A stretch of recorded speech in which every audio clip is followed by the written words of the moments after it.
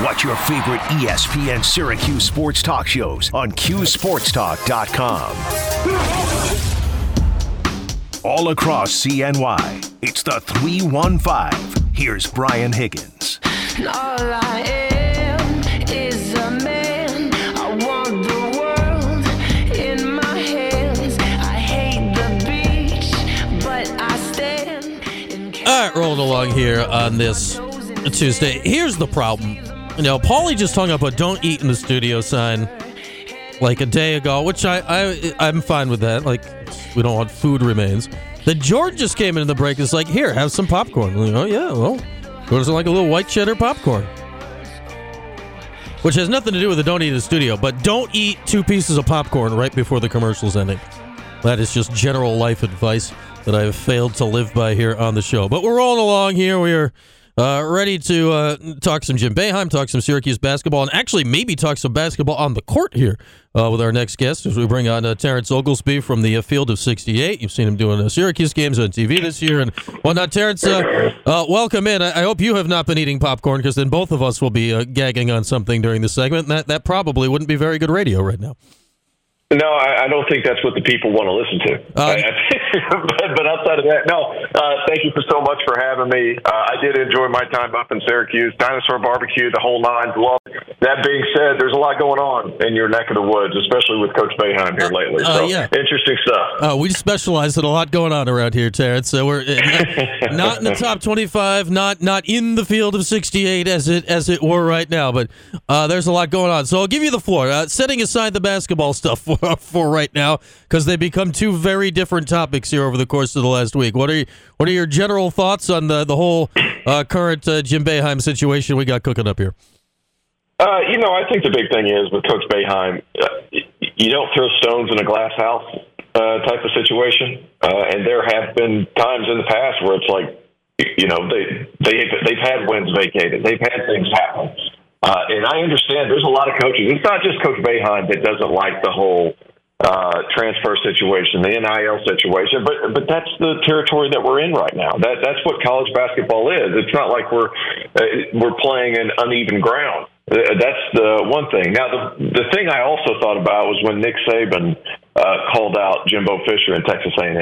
Mm-hmm. That was the one thing. It was like, hey, he did that, but then I think 2 weeks later they had some boosters come in, and all of a sudden Alabama's NIL situation is really rolling. So I think there were 2 sides to that. I have talked to people around the ACC. I think he called out the wrong schools. But the only one that's just blatantly obvious is Miami, because it became such public fodder when all these guys are getting paid and guys are looking to transfer and all that stuff, and it became kind of a posturing thing within that program. But that being said, things got figured out down there, and they're starting to win. It was either that, I thought it was words that he shouldn't have used, especially with some of the history of Syracuse. And I hate that I'm saying that on Syracuse radio, but it is what it is. He attacked the wrong team. I think Miami's the one where you can really sit back and say, well, that's happening there. But my genuine curiosity was, what was he trying to accomplish by saying all this? That was my genuine curiosity. And the fact that he's walked back basically everything he said in that interview says a lot too. Trying to accomplish with it, I haven't the slightest, Terrence. That's the fun of it all here. And you know what? My read on it, and who knows, I don't think he was calling those schools out for breaking the rules. Maybe it sounded like that. I think he was just saying, hey, that's, they went and who knows what Wake actually did or Pitt did. Obviously, Miami, it's out there. You can basically go read Nigel Pack's contract if you want to go back and look at some of the tweets from back then. But I think it was more saying, hey, we didn't have that money available at the time, which kind of, I think, was what Nick Saban did over the summer, right, Terrence? It ended up being a rallying cry for Alabama boosters more than anything. That's right. And that's what happened more than anything. And here's the thing, too. Sometimes you can get comfortable with a guy and you can just kind of talk and then forget you're being recorded or you're live, and you're just kind of talking back and forth. And that's very much what that sounded like. But even Wake Forest, Jake LaRavia, who was a first-round pick last year for Wake Forest, they got him from Indiana State, and that happened because Greg Lansing and Steve Forbes had a great relationship. Kadeem Sy, the only other school recruiting him was East Carolina. Andrew Carr, who's a forward on the team this year, they beat St. Louis for him. So it's not like I felt like that was a weird team to call out, but it could very well be a rallying cry to try to get the NIL things going.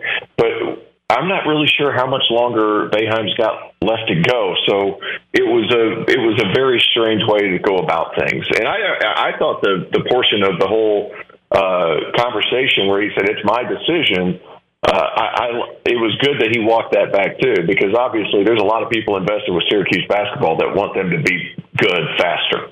Right. And the young talent on that team indicates they're going to be really good next year. I'm a fan of this team. I think they've improved throughout the course of the season. They just didn't do enough in the early portion of the year to really garner any significant momentum to put them in the NCAA tournament. But I do think next year if they can keep everybody together, and that's the other big thing about this whole thing, right? If they can keep everybody together, Syracuse will very much be in the NCAA tournament conversation next season.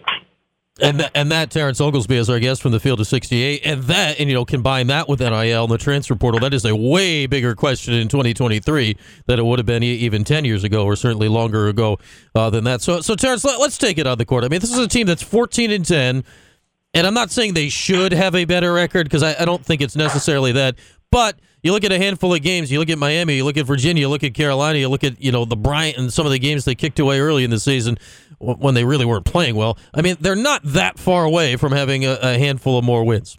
They don't, and they probably shouldn't, but they're not that far away. How do you view this year's version of the Orange right now? You know what? I always put Syracuse right in the middle of the league when I'm talking about preseason predictions, because that zone is going to beat teams that they're not supposed to beat, and it's going to lose to teams they're not supposed to beat, because it's such a matchup depending on who you play against. And some of the worst teams in the conference can get hot and start raining in threes. And then you turn around and you play against somebody like a Colgate. Like, you have to take care of business in the non-conference. But they're always right in the middle, and the games are always going to be close because of their style of play. I don't think the NCAA tournament, I don't think they're going to sneak on the bubble. I think it's a little bit too late. They're a little bit too young. And there's no reason, though, why they wouldn't be able to make a run in the NIT. And, guys, they have 5 freshmen in the rotation. Mm-hmm. And outside of the top 10 freshmen every single year in college basketball, the freshmen are still going to be freshmen. You're going to have outliers. There's always going to be outliers. These top draft picks, there's going to be outliers. But freshmen are still freshmen. They're still learning how to play. Malik Brown's one of my favorite players on that roster because of his length and athleticism, his impact on the boards, his ability to block shots, his ability to be on the wing. But he's still a freshman. Justin Taylor's a good player, still a freshman. Like, they need time. If they can keep that core together, I think next year they're going to be a handful. And I think if they were able to make a run in the NIT, I think that is a great indicator for next season if they can keep those guys together. It would be. And, there's a chance here, and Terrence Oglesby is our guest from the Field of 68. I'm not saying Syracuse is going to do this, but they might. But there's a chance in the ACC tournament this year, Terrence, based on the way the league is going, that you could have a bid-stealing winner. I mean, it could be Virginia Tech again. And who knows, like, how many would be in the tournament as of now. I don't think it would be a very long list. You could be the 6 or the 7 seed or whatever in the ACC tournament, and I don't think anyone would look at it as strange if whoever that is goes and wins that tournament this year. I think it's completely plausible that the top 9 teams in the Atlantic Coast Conference, every single one could make a case that, hey, we can make a run over a 3 or 4 day period and win it. I mean, you have Joe Girard, he goes to 33 games in a row, and Judah Mintz decides to just explode in the finals game.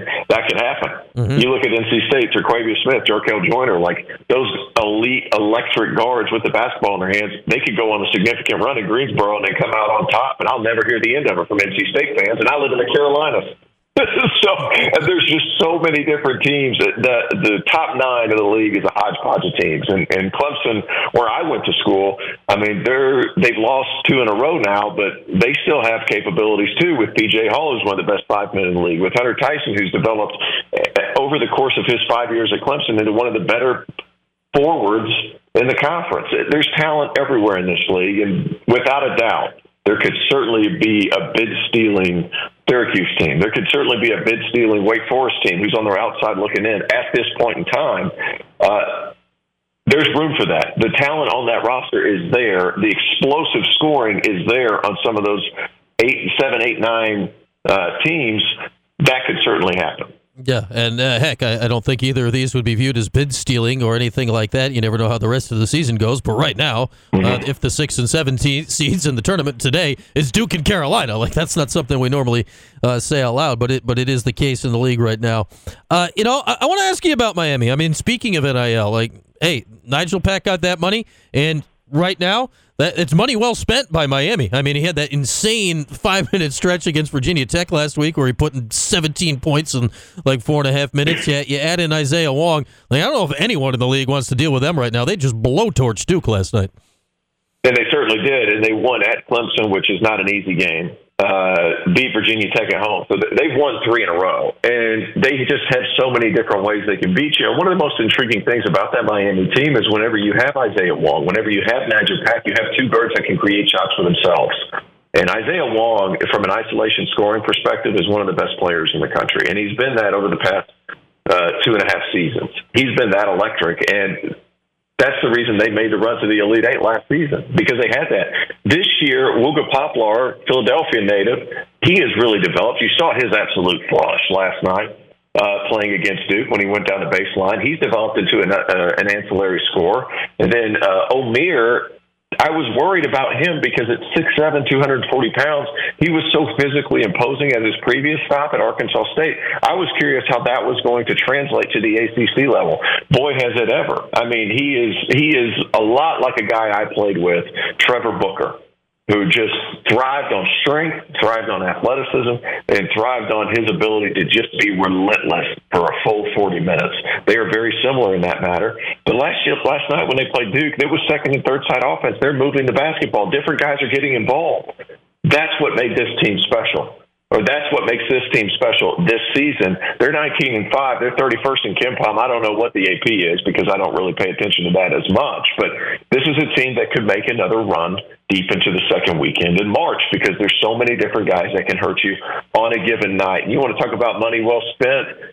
Omier, Pack, and Isaiah Wong. That's money well spent. They have one of the best teams in the ACC. Quickly, Terrence, last thing. I know you got to go get the kids off the bus here in a minute. We can't have you miss that. That's right. Legitimately, just run out the door if you have to. But Virginia, NC State tonight. What's your 30-second sketch on that game tonight? What are you expecting? The big thing with Virginia, the teams that beat Virginia are teams that can break you down one-on-one because Virginia's help side defense is so good. You have to create offense for yourself. They don't let you pass the ball around the perimeter and run your offense. You have to have guys that can break away, make things happen on their own, and then that's how you beat Virginia. NC State has that. I already mentioned Turk Smith and Jarkel Joyner. They also have a big man in DJ Burns, who I like to call a walking refrigerator with ballerina feet. Because he is one of the biggest dudes in the country, shoulder to shoulder. And on top of that, he weighs about 285, 290 pounds. He is a load to handle inside. I'm not sure that Virginia has anybody for him. That being said, it's Virginia, in Charlottesville. That's always a tough one. And it's going to be hard for NC State to really speed them up to play their type of game. Terquavius Smith is going to have to be awesome. Jarkel Joyner, those two guys are going to have to hit shots for them to have a chance. But, the fact that Joyner and Smith can both go for 30, that's 60 points right there. And Virginia is not a high-scoring offense. So you can outscore Virginia if your good players have good games. Yeah, if NC State gets that one, the league already wide open becomes all the way wide open at the top here down the stretch. All right, it's always good to talk to you, Terrence. Go get those kids, and we'll do this again soon, okay? Absolutely. Thank you so much for having me. That is Terrence Oglesby of the Field of 68. Always good to chat hoops with Terrence. Interesting to get his perspective there at the beginning on Boeheim because, we're kind of in our own echo chamber about it, are we not? Like everybody has everyone in Syracuse has an opinion on the matter, one way or the other. And then you kind of get Terrence, he pays attention, he watches all the games. He covers the ACC very thoroughly. He's, I forget which game it was. It doesn't really matter. He's been on a TV broadcast for a Syracuse game this year, so he's seen him in person. He's talked to the people, the whole thing. And this doesn't just go for Terrence. This goes for a lot of people. I feel a lot of people are bringing up the people in glass houses don't throw stones comment, and Like, I get it. Syracuse has been on probation more than once and the whole thing. I don't think, and again, this is partly why some of it got walked back. It's, I have the beholder translation to the whole thing, whatever you want. I don't think that Jim was, I don't even want to say insinuating, saying that those schools he mentioned, Wake, Pitt, Miami, were cheating, were breaking the rules. That is not my read on what he said. The read is more that, now, right or wrong, or should he have said it, that's a different conversation. The read is more that those teams used NIL to get players out of the transfer portal to win basketball games this season. Now, those three teams certainly reloaded their roster out of the transfer portal and are winning games with those players this season. Miami, we know for sure, like Nigel Pack, like we basically read the freaking contract with as much as it was discussed. He got a 2-year, $800,000 contract from their bajillionaire to go play basketball at Miami. And you know what? He's really good at it. Pitt's whole team, they're all new guys from somewhere else for the most part. Is it possible all of them just happened there? I suppose. Lots of things in life are possible. It's possible I get all the lottery numbers on my next Powerball ticket. One of these days. I got a number last week. That was nice. You know what that gets you? Bubkiss. Anyway. So it's one of those things, like the Jim Boeheim comments, like, whoa, should he have said that out loud? Probably not. Is he wrong? Well, those are not the same conversation, really, are they?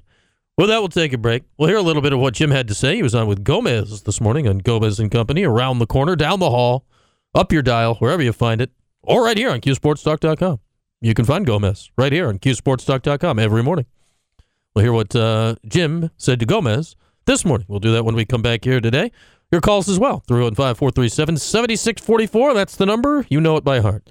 We're back after this on QSportsTalk.com and ESPN Radio.